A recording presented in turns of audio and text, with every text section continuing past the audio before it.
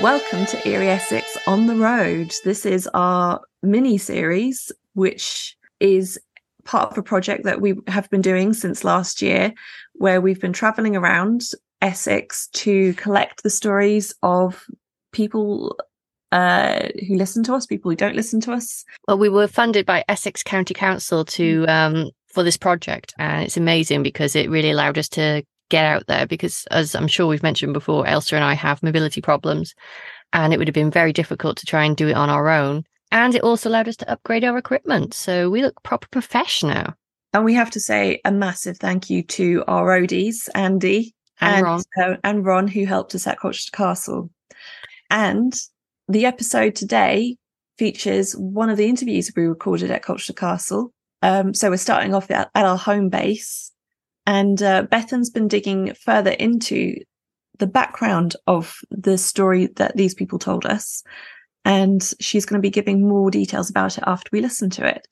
Yeah, so, I think I grabbed this one because I was literally jumping up and down as the person told it. It was very exciting. It was, I think I grabbed your hand and was like, we've got a hitchhiking ghost. Hitchhiking ghost. We won't reveal any more though. So without further ado, here is the story we collected at Colchester Castle.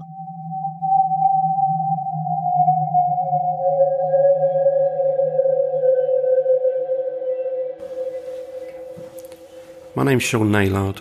I live in Walton on the Naze. My aunt and uncle came back from Southend and told us a story about picking up a girl that was hitchhiking. And it was a two-seater car, so you had to pull the front seat forward for her to get into the back of the car. I forget her name, but they asked her name and where she lived, and she lived in Ilford. She'd just come back from Southend with a boyfriend, and the motorbike broke down. So he left her by the side of the road while he went off to get it fixed. And she said that she was heading back to Ilford. So my aunt and uncle said, yeah, no problem, I'll take you home. Where do you live? Gave her the name of the road and the door number. They were talking to her, so she said, oh, you had a nice day and everything, and, you know, do you work? So she said, no, I'm studying at college. And, you know, they got into quite a conversation. And as they pulled into the road, they said, oh, let us know where's she gone? So they continued, and they went up and they knocked on the door, and they said, we're terribly sorry to bother you, but does your daughter named such and such live here? And so she used to. She said the last time we saw her, she went to Southend on the back of a motorbike with her boyfriend, but they had a terrible accident and she died. Oh my goodness. Wow. Hitchhiker Ghost. Did you say at the beginning what year this happened? Or? No, I didn't. I can't remember what year it's. Oh dear, what would I have been? I would have been, must have been about 40 years ago. Wow. So I was only a young child. So yeah, and it was. Yes. Yeah, I thought so at the time as well. Yeah, and every time I tell it to people. Do you remember where the address was that she was supposed to have lived? I'm not 100%. It was Ilford. Okay, let's see what we can find out.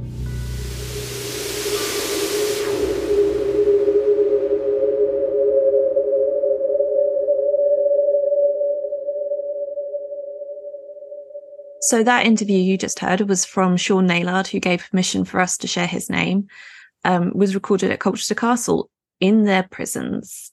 And he shared several stories with us, but Bethan's going to concentrate on the hitchhiker story, and we'll come back to his other stories at another point. So Bethan, what did you find? Oh, well, as I told you earlier today, up until not long ago, I hadn't actually found too much. I thought, oh no, I'll just look at other hitchhiking ghost cases.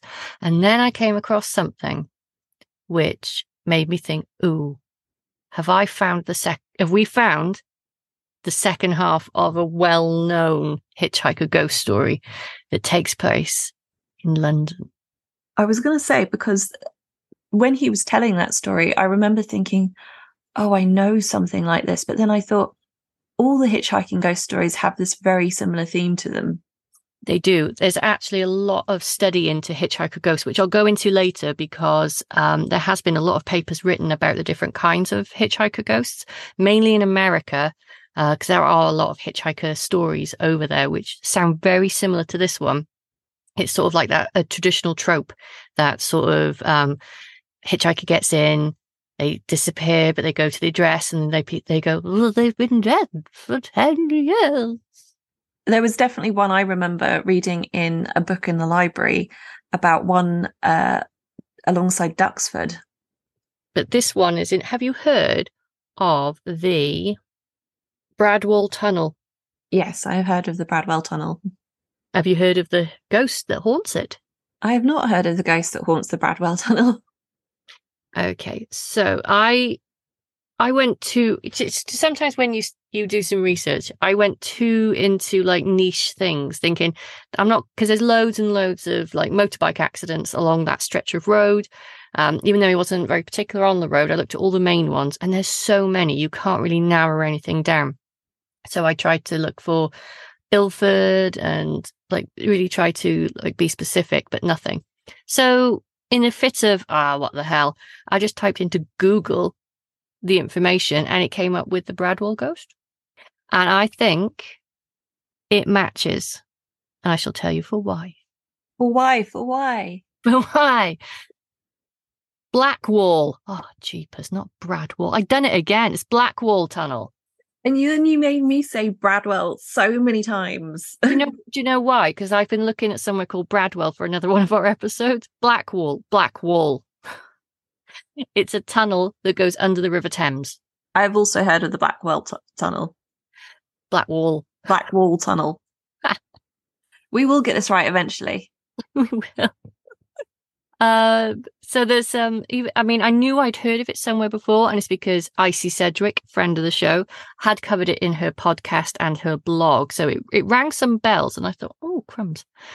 But didn't think it was anything to do with Essex because it took place in London. But there's more to it, you see. So this phantom hitchhiker haunts the tunnel, and as I said, it goes under the River Thames between Greenwich and Tower Hamlets. And it's your typical sort of hitchhiker story. Now, in 1972, there seemed to have been an accident in the tunnel where motorcyclists went in, motorcyclists didn't come out. It was a very busy tunnel. They're actually extending it now, but it's still very busy. There's a lot of accidents that happen. I mean, this is the second tunnel that was built. There was an earlier one that horses and carriages actually went through, so that's how old it was. And they curved it because they found that the horses, if they saw the light at the end, bolted, and it caused innumerable accidents. So the first tunnel has actually got a lot of death in it, but it runs alongside the new one, so that whole area is rife with death. Okay, so the story does vary slightly, as with most folk tales. Mostly the hitchhiker is male, but others have been female, and sometimes he's picked up on the south entrance of the North Tunnel, while other people have picked him up either side. So it seems to go both ways. And there's one story where the hitchhiker got on the back of a bike asking for a lift to Leigh-on-Sea in Essex. And before the motorcyclist exited the tunnel on the northern bank, the passenger had disappeared. The biker had feared the passenger had fallen off and tried desperately to find him or her, but found no trace. The following day, the motorcyclist visited Leigh-on-Sea, addressed the hitchhiker had given him, and discovered the passenger had died years before. So it's very typical then of the thing. Very typical of the trope.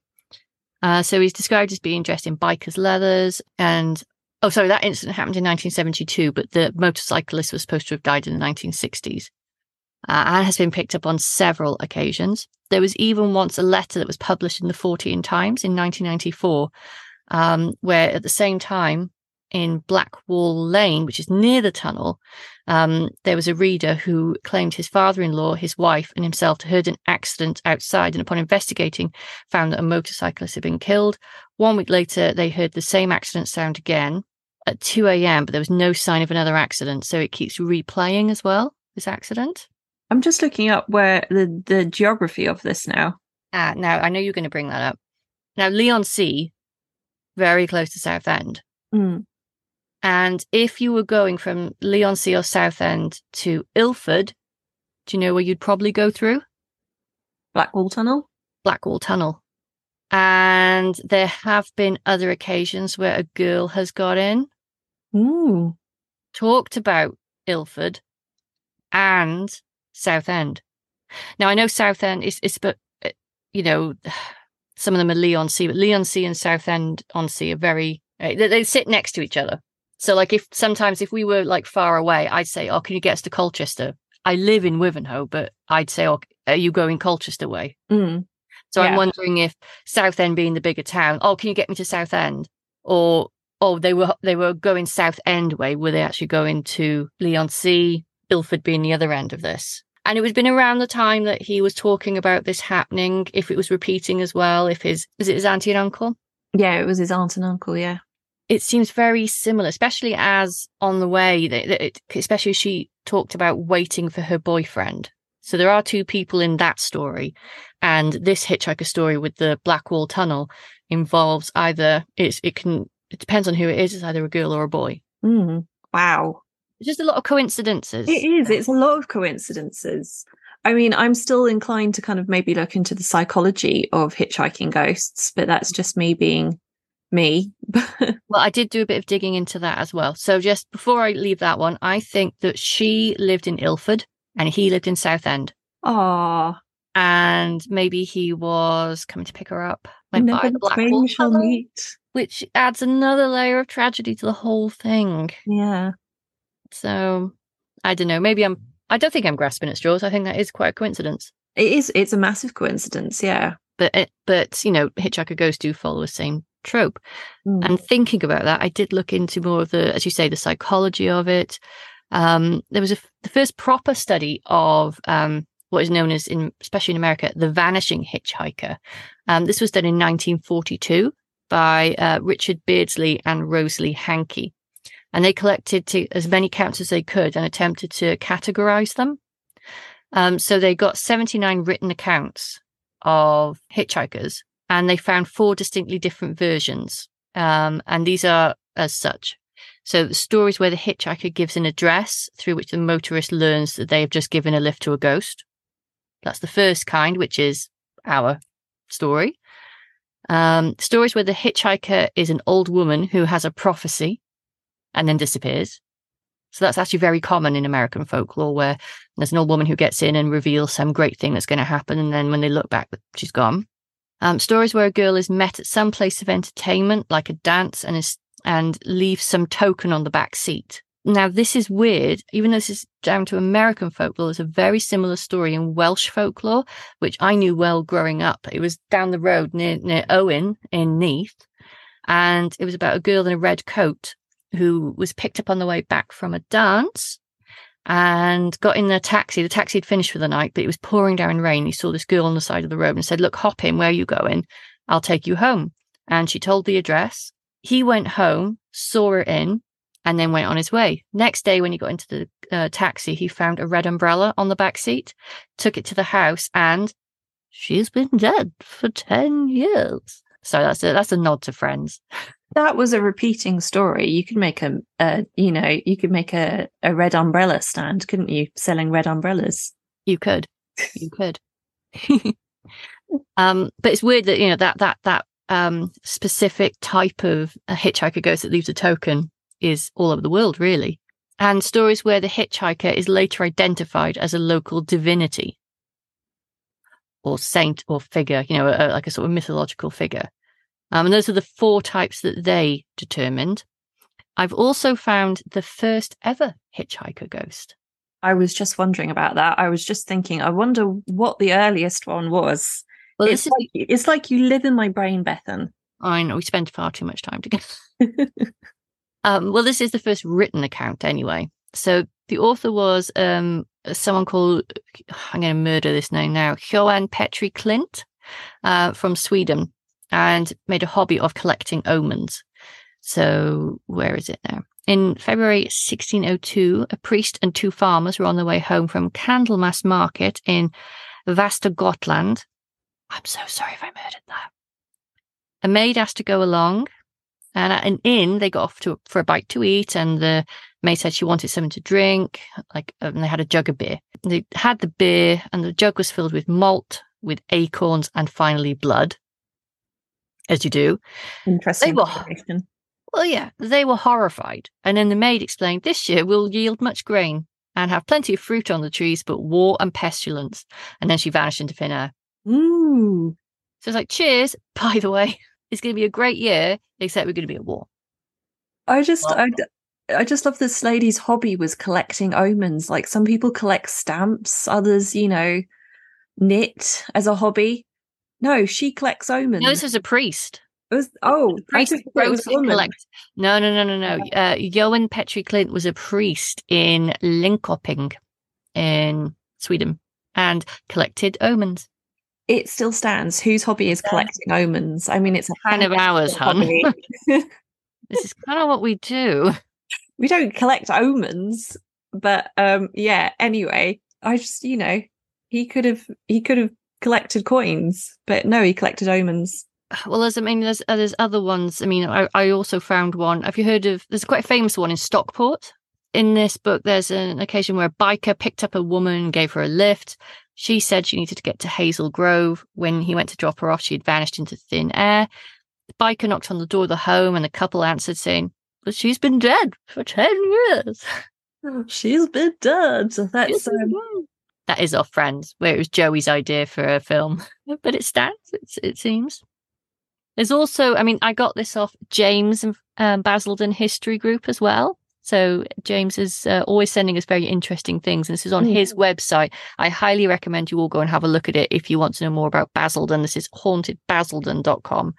And there's a ghost of a girl who was seen in Wickford trying to get a lift, but it was claimed she was killed in a motorcycle accident whilst on her way to Southend. Oh. Yes, the story thickens. The plot thickens, yeah. That's the one, the plot thickens. So something happened en route, I think, from Southend to Ilford via the Blackwall Tunnel. It's fascinating.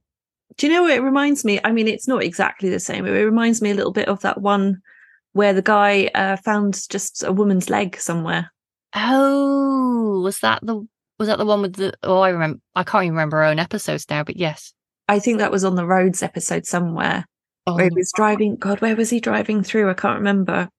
He was driving through somewhere, and he just stopped and found a woman's leg with a shoe and stocking attached. That was it. I remember the stockings. There was several had stockings on.